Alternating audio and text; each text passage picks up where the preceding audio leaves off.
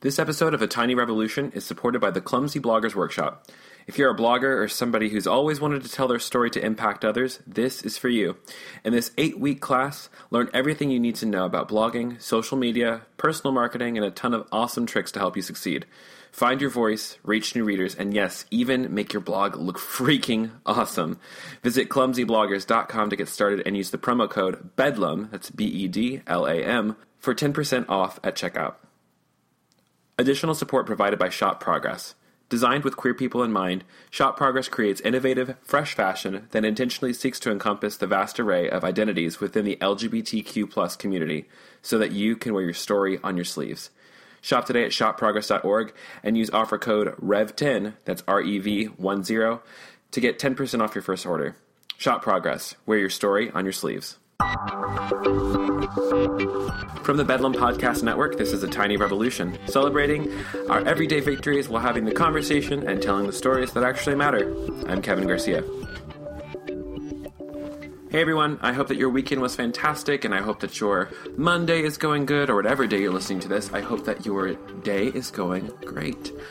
And if it's not going great, I hope that this podcast is a little bit of a pick-me-up for you. Before we jump into this week's podcast, I wanted to let you know about some cool stuff that I am involved with coming up. Should have mentioned this last week probably, but I completely blanked out, with the whole trying to launch a podcast thing. So sorry about that. Anyways, if you're listening to this on August 8th, that means tomorrow is August 9th, Tuesday, August 9th. And if you're in Atlanta, Georgia, the Reformation Project, in collaboration with Renovation Church, is putting on a seriously cool event. It's called Elevating the Dialogue. What it is a panel of pastors with 3 different perspectives on LGBT inclusion in the church. One who's loving but not affirming, another who's a third way, and then finally someone who's completely affirming and inclusive. We want you to be a part of this. There's going to be Q&As, there's going to be really, really great dialogue, and it's all about moving past this rhetoric of us versus them, because we're all the family of Christ, and while we may disagree with each other, we have to find ways to continue to do life together, because we're all welcome at the table of Christ. So if you are in Atlanta, Georgia, tomorrow night, come to this. It's on Facebook, and I've also posted it on my own personal Facebook page, facebook.com/Kevin.Garcia. Also, there's going to be a Q&A section during this, moderated by yours truly. So if you want to send in your questions, submitting them is super simple. Use the hashtag ETDNATL as an IN, so Elevating the Dialogue in Atlanta, on Twitter. And then we'll put the frequently asked questions up, or if there's just some really stinking good ones, we'll pull from that. Second way you can submit your questions is by going to facebook.com/Reformation Project and messaging us your questions there. And if you can't be there in the physical, we've got you covered in the digital. We're going to be live streaming it from the event, so just be sure to go to the Reformation Project's Facebook page, like it, and you'll be alerted when we start the live stream. Okay, I think that's enough of that. Let's jump into it, shall we?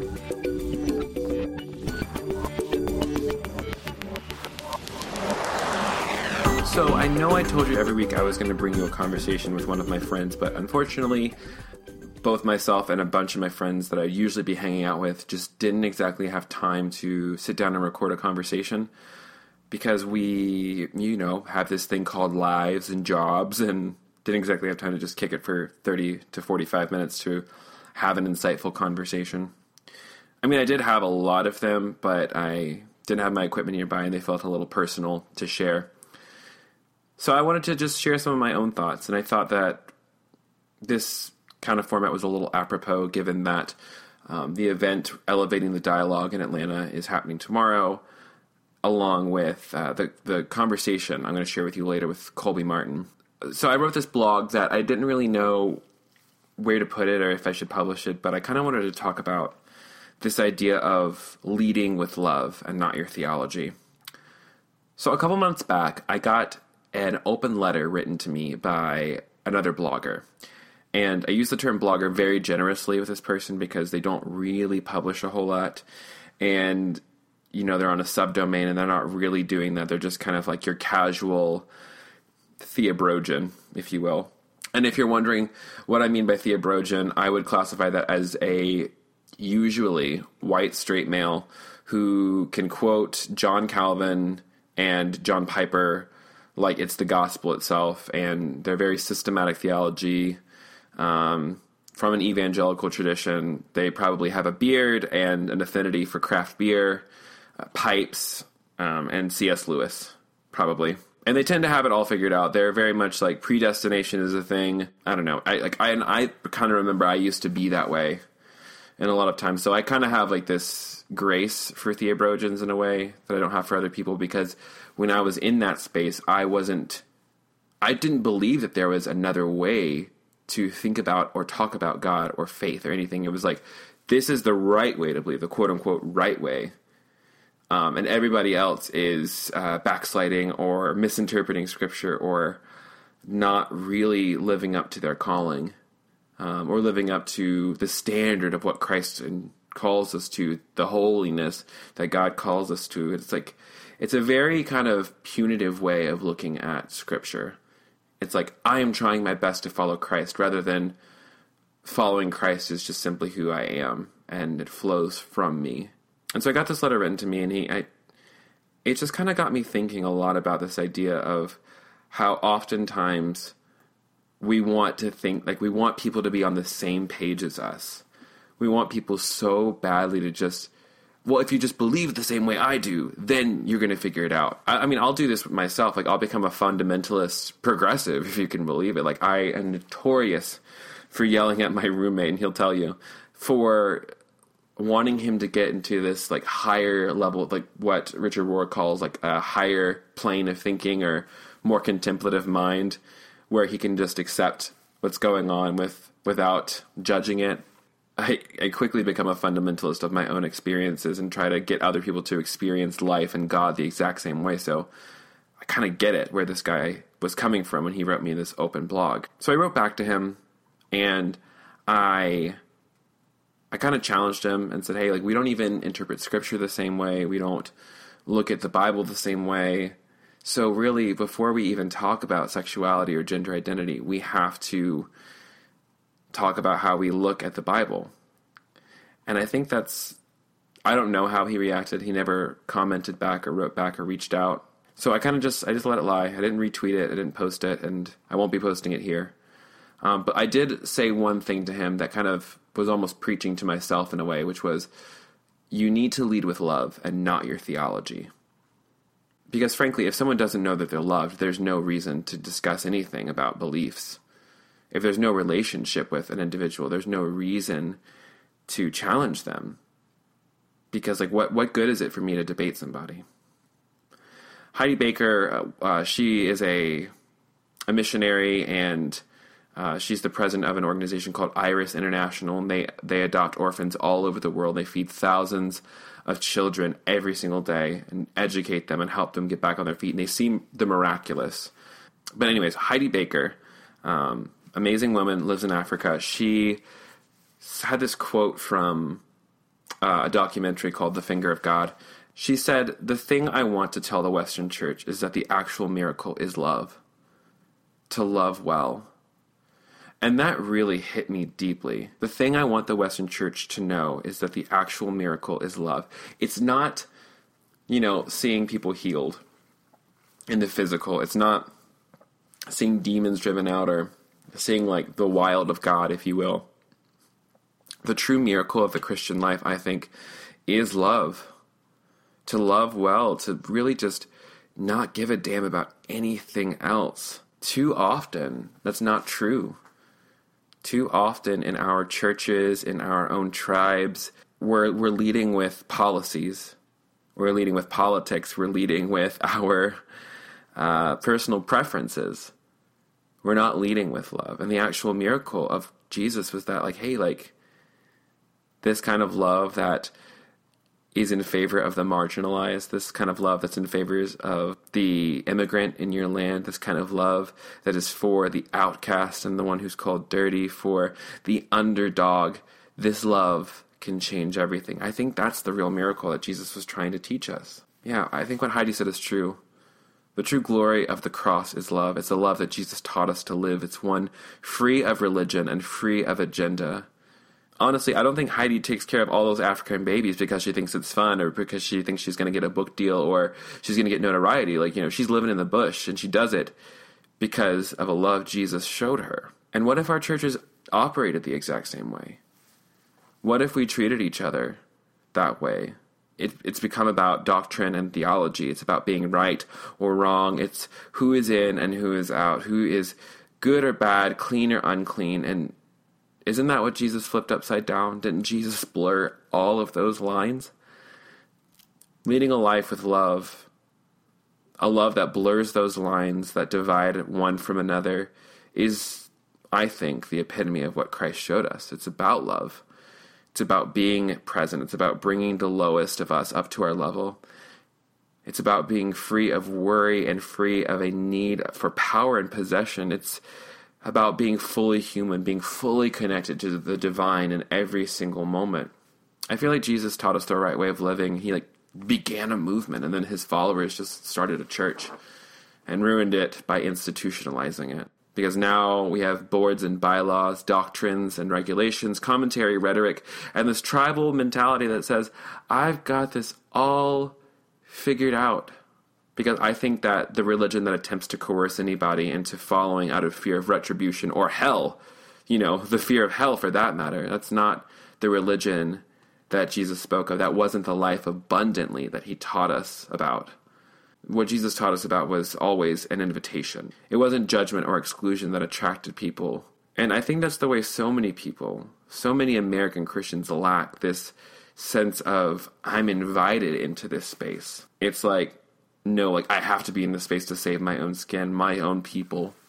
And they're unaware of how free they are to love because they simply are not aware of how truly loved they are.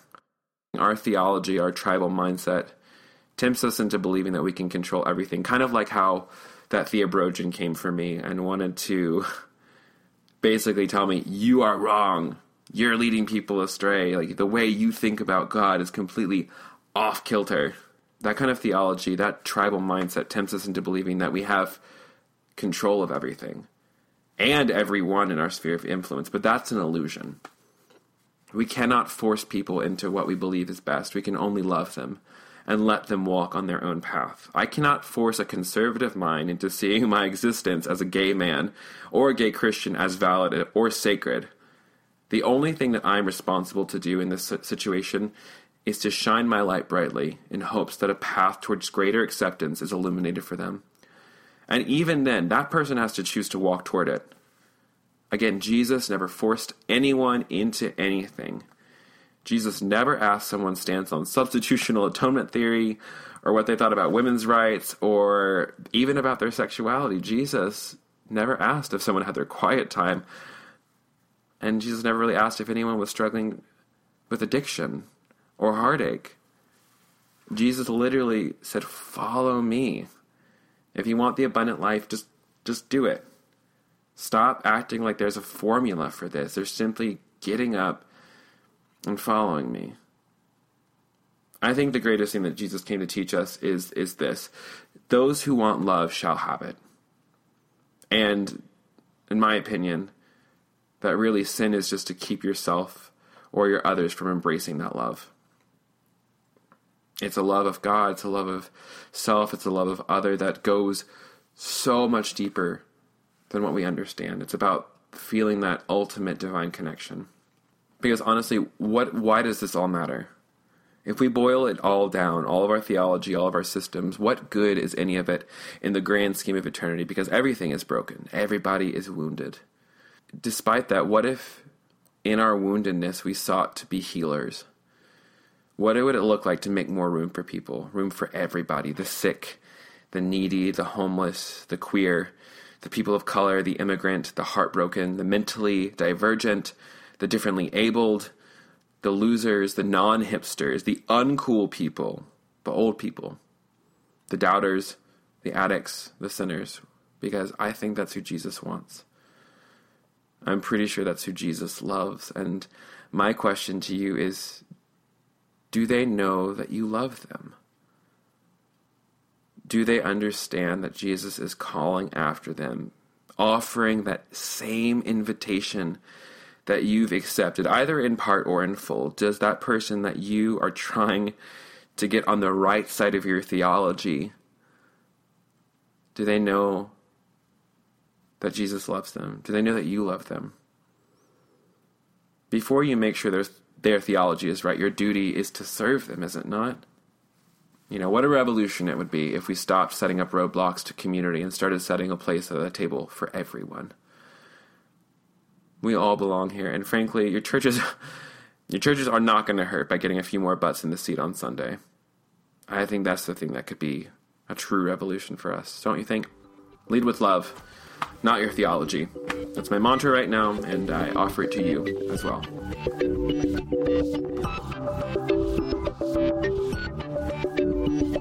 All right, well, I hope you enjoyed those thoughts of mine, and if you didn't, sorry about you, I guess. Anyways, like I said at the beginning of this episode, we're supported by the Clumsy Bloggers Workshop. If you're a blogger or somebody who's always wanted to tell their story to impact others, this is a workshop for you. It's an 8-week online e-course, and you're going to learn everything from blogging to social media, personal marketing, and you're also going to get a ton of awesome tricks to help you succeed as a blogger. You'll find your voice, reach new readers, and yes, you can even make your blog look freaking awesome. If you go to clumsybloggers.com today and use the promo code BEDLAM, BEDLAM, you'll get 10% off at checkout. And on a personal note, this workshop was created by my friend Micah J. Murray. He is so good at what he does, to say the very least. He's someone who I look up to personally. I've learned a lot from him as far as marketing, blogging, online presence, crap, all that good stuff. All the things that you have questions about, he will answer it. So this is my personal endorsement of Micah J. Murray for your blog coach. So yeah, if you want to get started on blogging, go to clumsybloggers.com, use the promo code BEDLAM, get 10% off, get your blog up, tell your story. It's good stuff. Aight, good.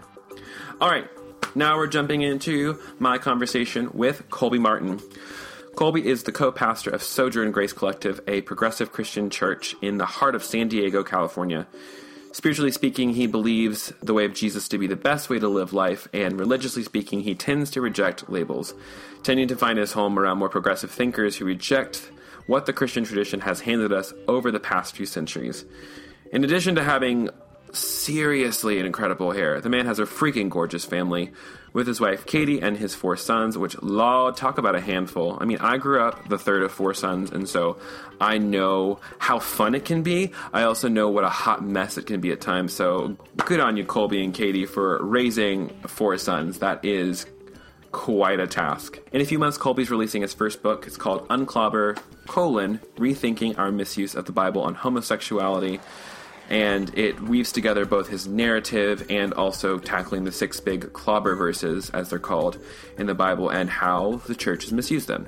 Hence the title. In this conversation, we talk about the book, we talk about his church, we talk about what people can do to be more inclusive in spaces, and a bit about his own story, which I think you're going to find fantastic. So let's get into it. This is my conversation with Colby Martin.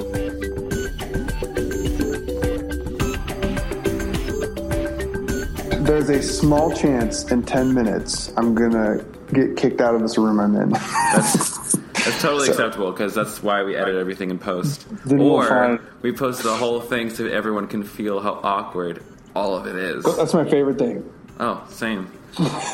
So watching other people's awkwardness is fantastic. It really is. I feel like if we could just own a little bit more of it, we'd all feel like 10 times less self-conscious, you know? Yeah. I'd even take 2 times less self-conscious. Or even like a modicum less self-conscious. Just a little bit more secure and I would be good. Yeah. Yeah, that's what we told ourselves a long time ago, right? If we were just a little bit more secure, we'd be okay. Then we'd be okay.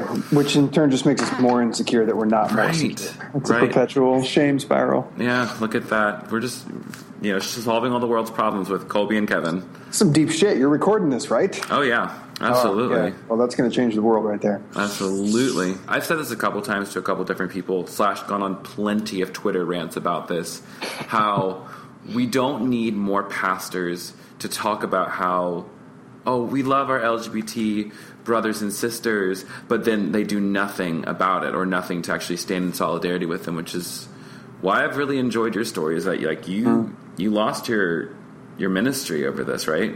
Yeah. Oh, yeah.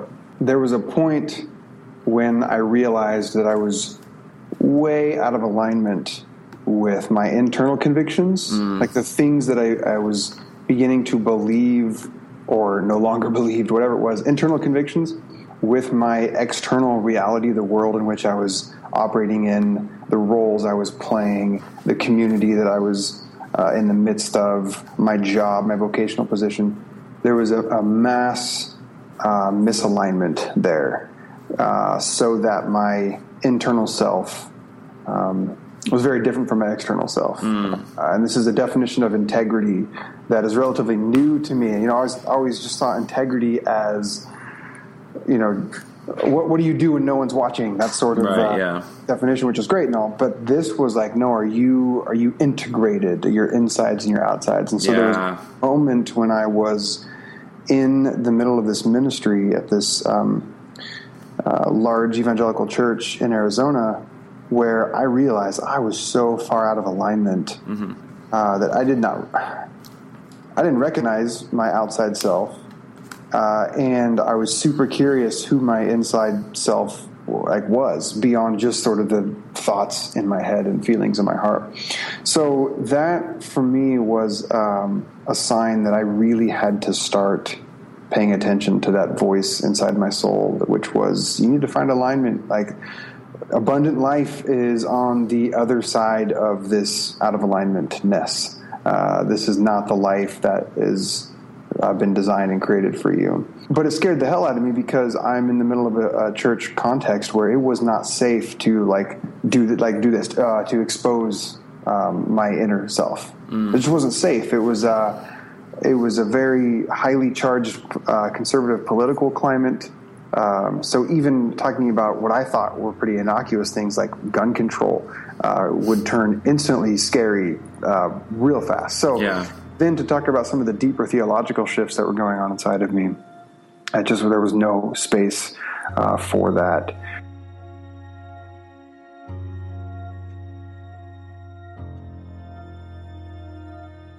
And so I was already journeying left of center, if you will, by the time I got the job in Arizona.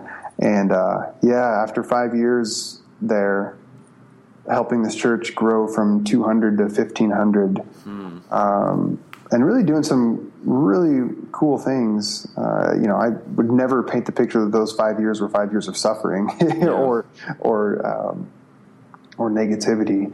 But with each passing year, the farther I was changing inside and couldn't do anything about that on the outside, the more I was feeling unsettled and unsafe, and like I really was meant for more.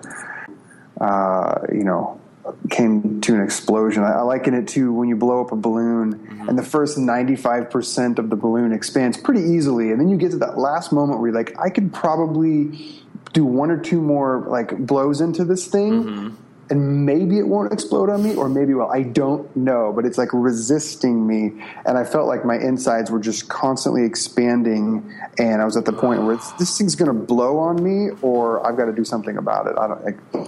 Such good, such a good visualization. Thanks. Keep going. Yeah, no, it's good. It's good. So Don't Ask, Don't Tell was the final thing for me. So the military ban against gays and lesbians was repealed September 20th, 2011. Very precise date. Well, I remember this date well, because that night before I went to bed, I posted an article on my Facebook page that said, "Glad this day finally came." And for me at the time, keep in mind, I had shifted theologically to a place of open and affirming, expansive faith. But I hadn't told anybody outside my wife. And even me posting that I was glad that Don't Ask, Don't Tell was repealed wasn't an act for me of declaring I'm now pro-homosexuality, or advancing the gay agenda. It was just an issue of discrimination for me. So it was regardless of how you felt about sexuality and faith, telling men and women that we'd love for you to die for us, but please don't say anything about who you like to hold hands with. For me, I just felt this is wrong. It's so wrong. So I'm glad this day finally came. I went to bed. I woke up the next morning, and my Facebook feed was just littered with vitriol from people in my church of how can a pastor be pro-homosexuality? Why are you actively advancing the gay agenda? What's there to be glad about? And I'm like, holy shit. I wasn't entirely... I don't know if I was surprised by it or not. I think the level of intensity I was surprised by. I didn't realize how divisive this was. I was kind of welcome naive to at the that party. point. Man, I guess it turns out, yeah. And so I get to the office that day, and my pastor tells me about all of the calls and emails that he got all night and all morning long. With people just totally freaking out about this. He asked me if I'd take it down to kind of like help, squash the thing. Out. Yeah. So I took the post off, and I kind of thought that'd be the end of it. But then I get a call that night from one of the elders who wanted to. Yeah, right. That's not good. Like once you get like the elders are getting involved, it's like, all right, well, this is going to be something. And he tells me that they had called an emergency board meeting for Friday morning to deal with the situation. So when you deal move with from the situation, when you go from being a pastor to a situation, this is not a good thing, Kevin. This is not a good thing. No, I'm familiar with becoming a situation. A situation. I knew that they would ask me to give sort of an account for my theology on sexuality. So I ended up putting together a 10-page letter to read, because I knew just in the moment, butterflies and anxiety, and I probably wouldn't say everything I would want to say. So I put together this big-ass letter to prepare to read it the next morning. And so sure enough, I get invited to this room of 8 men, obviously just men, because it was a good conservative evangelical church. So there's no women elders. Absolutely not. And that was a little more jaded than I meant. I didn't mean that. And I sit down, and so I'm asked to give an account for something to these 8 men that I haven't really even told most of my family and friends, which was basically, what do you think about sexuality? Is homosexuality a sin? Like, that's the question that seems to matter to people, which, as I talk about in the book, I think is an absurd question for all sorts of reasons. But yeah, so in that room, I said to them that I do not think the Bible condemns people who are born with same-sex attraction. I do not think God just blanket condemns same-sex relationships. I would be in favor of 2 people of the same sex getting married. So it just came all the way out of the theological closet. Mm-hmm. And it freaked them out. And they said, you know what, why don't you not lead worship on Sunday? We'll find someone else. And little did I know at the time that, like, that was it. That meant I didn't see the church again, right? So I stayed home Sunday morning and came back in Tuesday for a meeting that I thought was going to be to talk about a plan for how to move forward. But instead I show up and I get a letter of termination. And so I guess in some ways I was a little bit more aligned. Okay, so my external reality was at least reflecting my internal reality, but it was painful. Yeah. It's as though the words of Jesus when he said, he who wants to find his life first must lose it. It's almost like he knew what he was talking about. I felt the same exact way, because shortly after that I left for Virginia. Like a year later I come out, and when I came out it was like the radio silence of everyone. Is just like, everyone who proclaimed at one point, oh my gosh, I love you so much, your giftings are so good, they're so of God, and then all of a sudden you become the heretic. Yeah. And someone or a backslider, absolutely. It's my favorite one, backslider. It's on my business card, actually. Why the hell is that hashtag not trending all the time? Yeah. I mean, and also that's not the end of your story too, like, which I think is brilliant, because you then is like, you know what, we're just going to go do this other thing. First, we came out to San Diego to join another church.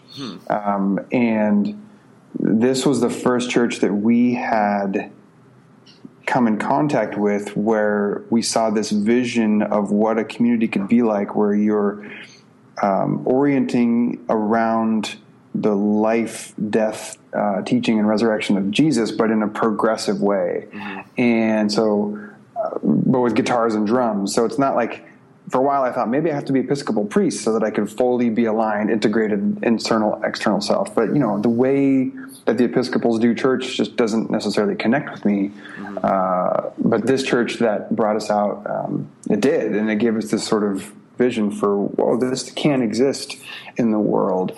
And we were there for about 20 months. And, at the end of it, it just was not a good place for us for a number of different reasons. There was just competing ideas of what it meant to kind of be a pastor and to shepherd people. And, right. it just wasn't, it just wasn't a great place. Yeah. For us. So they let me go as well. But it was. So were you working at this church? Yeah. So I was on staff. I was their worship leader, with the plan to transition into being the teaching pastor. But that just never happened.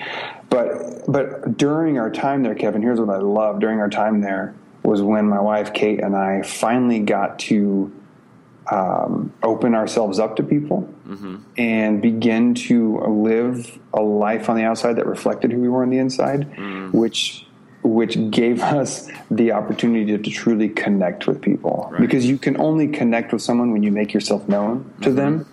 And in Arizona, we really never made ourselves known to people. And so we started to develop friendships, like real meaningful friendships, which at the time, I didn't realize I didn't have it. It's like you don't know. I didn't know I didn't have it until I started to have the real thing. I'm like, oh my God, I've just had counterfeit friendships my entire life. This is the real deal, where you make yourself known to someone and they make themselves known to you. And it was beautiful. So during our time at the church, we started to build this incredible community and friendships, so that when that church said goodbye to me, this community came around Kate and I, about 12, 15 people, and said, we still believe in this thing that you're chasing after, this vision of what a progressive faith community could look like. We can't do it at that church anymore, but if you'll stay in San Diego, we'll help support you to start something here. And Kate and I had wanted to do church planning for years. Back in Arizona, we had just sort of kept a journal of what would it look like someday. So this was always in the back of our mind. And as it turns out, we love San Diego. We loved raising our boys here with a diverse culture. And we loved these people. And we didn't believe them. So when they said they would help support us, we said, okay, let's do it. And so we started meeting in our living room. First Sunday, there was 20 people that showed up. And for the next 3 months, that slowly grew to about 50. And so we found a grade school that would rent out one of the rooms to us, and we've been meeting there for about the last 2 years, and it is a beautiful, diverse, honest group of spiritual seekers, people who are just trying to figure out, what does a meaningful life look like? What does it look like to love ourselves in a healthy way? What does it look like to truly embrace the other? What does it look like to chase after justice and mercy and grace for all people?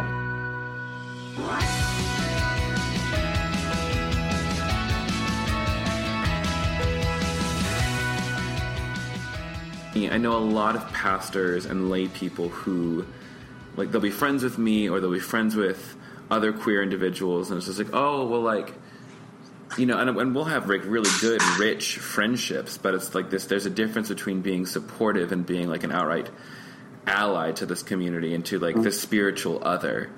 So, for the person who's kind of just sort of sitting on the sidelines of the game, not knowing how to get in there, or are too afraid to actually make the jump into really saying what you think of it on the inside, what's one thing you would want to say to them, or two? It's not what I would say, it's what I do say, because I as I'm sure you do as well, just interact with individuals like that a lot, who are in those environments, where they can't vocalize necessarily what they think and feel. And all I can say to them is the story that I myself have experienced, which is, there's a type of life where you might be filled up with all sorts of things. As my wife talks about, there's two cups. There's the life cup and the heart cup. And your life cup might be filled up with good job, good family, whatever it is. You have a lot of things going on, but your heart cup could still really be empty. And the converse is true, of course, as well. And you have mission experience, so you have people whose life cup is bone dry, but their soul cup, or their heart cup, is overflowing. And so what I say to people is, I spent so many years with a really full life cup and didn't realize that my heart cup was pretty stagnant. Stagnant's not the right word. That it was thirsty. That it was that where I thought it was full, it was like shot glass full. When in reality, there was like a whole damn like German lager pint-sized mug of life waiting to be filled up, and I had this little drop in the bottom.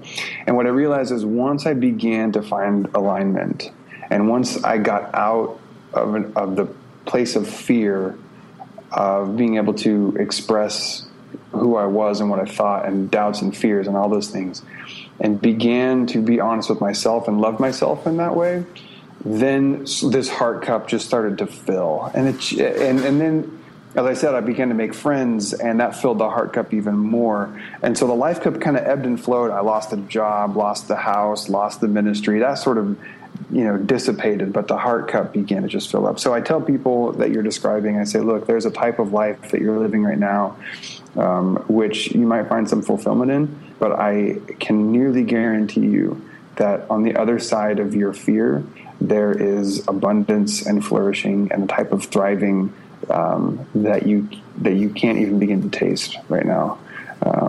But it's scary as hell, and I get it. And that's the thing is, I guess all I can say is I get it because I lived it, and I know it, and it's scary and it's hard.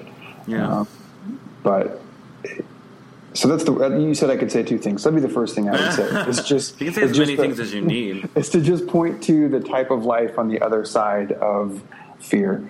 And then the second thing I would say is, damn it, we need you out here. Come on. Say it like, again. I am just so, I'm frustrated. I don't know if that's the best word, but I am frustrated with Christians who on the inside might be open and affirming, but are not ready to make some sort of public declaration on it. And I get that they might be in a space where they're shepherding people, and their potential to shepherd those people might disappear. And so their really good intentions and heart for those people are keeping them sort of locked in this place. But the frickin', like, there are so many other hurting and wounded and scared and sheep out there that need shepherding, that need love, that need pastoral care. And so we need you out here. We need you in the game. We need you in this pursuit of liberation for all people. And I guess there's enough already shepherds for the other people. Like, they'll find some other shepherds, that's good. But we need you out here. So just come out of the theological closet and join us. And it's scary as hell, but it's so life-giving. Yeah. I mean, I'd go as far as to say, like, until pastors, like, progressive, like, pastors who are either secretly progressive or secretly affirming or secretly whatever, while you're still living, until you get all those skeletons out of the closet, if you're still living in secret, you're not living fully. No. And that's the thing that's so frustrating to me, because, like, I know, like, talking about, aligning your internal with your external, like, me coming out, I have done more ministry as an openly gay man than I ever did as a, toe the party line, absolutely, layperson, or even being a missionary. Like, granted, I went to Nepal and I built schools, and yes, I helped clothe people and feed people, and that was good work. But just like my call is now in line with my life, or like my life is in line with my call, rather. Yep. And it just, people are dying. Yep. People are straight up dying because they think that God doesn't love them. Yep. That's the bottom line. Yep. And if people can catch that vision of just like, hey, like, maybe there's a different way to think about this. Yep. St. Francis of Assisi said, my favorite. Preaching the gospel is useless unless you are the gospel. And so the gospel for me is the good news that you are a loved child of God, that you are loved. Like, that is the truest thing about you. Like, that is the good news. And if you're not living that, if you're not the good news, if you're not living into the fullness of being a child of God, which means you are sort of open about who you are on the inside, scary as that might be, if you're not living into that connected, integrated, whole, flourishing life, I'm not saying this isn't like this isn't evangelical purity. I'm not talking about sin avoidance. I don't really care about that. This is the type of like abundant, flourishing, integrated, whole, connected living, the good news type of living. If you are not that, then preaching it is useless. Absolutely. And so a lot of people are preaching good news, but they themselves are not the good news. And so that's why you experience it and I experience it when people see this this connectedness to ourselves and this connectedness to the divine in ourselves and in others. That's real attractive. That's real compelling. Attractive. So, yeah. You want to be friends? Yes, I accept. Fantastic. Now you're stuck. Don't know. Facebook poking is still a thing, and I am not happy about it.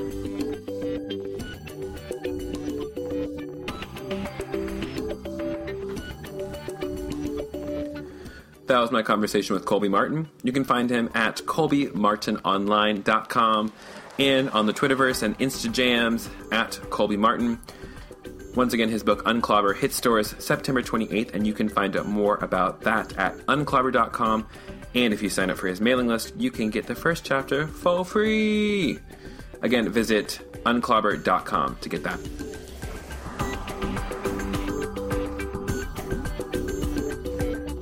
Before I go, I want to let you know that this podcast is made possible by the sponsorships that I'm getting through the Bedlam Podcast Network and my patrons on Patreon. You guys are so awesome. It's only been 1 week and there's already been a fantastic response. So if you want to support the creation of these podcasts or any of the other content I create, like my blogs or my webinars, go to thekevingarcia.com/support and you can learn how. There's some great perks that come with becoming a supporter and patron, like full unedited interviews with my podcast guests, t-shirts from shopprogress.org, a badass newsletter, and so much more goodness. So why aren't you doing that? Again, go to thekevingarcia.com, click on support, and learn how you can become a patron through Patreon. And if you can't give financially, because I know we're all a little strapped these days, you can still help. Go over to the iTunes store and leave a review for me, preferably something favorable, because it seriously helps out with circulation, getting more people hearing the stories that we're telling here, and getting this community connected, because that's what it's about, right? I think that's everything. Come to Elevating the Dialogue in Atlanta. Go subscribe to my blog at thekevingarcia.com/subscribe and get yourself an ebook. All right, I'm done talking. Y'all, it's been fun. It's been real. It's been real fun. I hope you loved it, and I hope that you know that you're loved. Till next week, this is A Tiny Revolution. I'm Kevin Garcia, and I will talk to you later. Bye.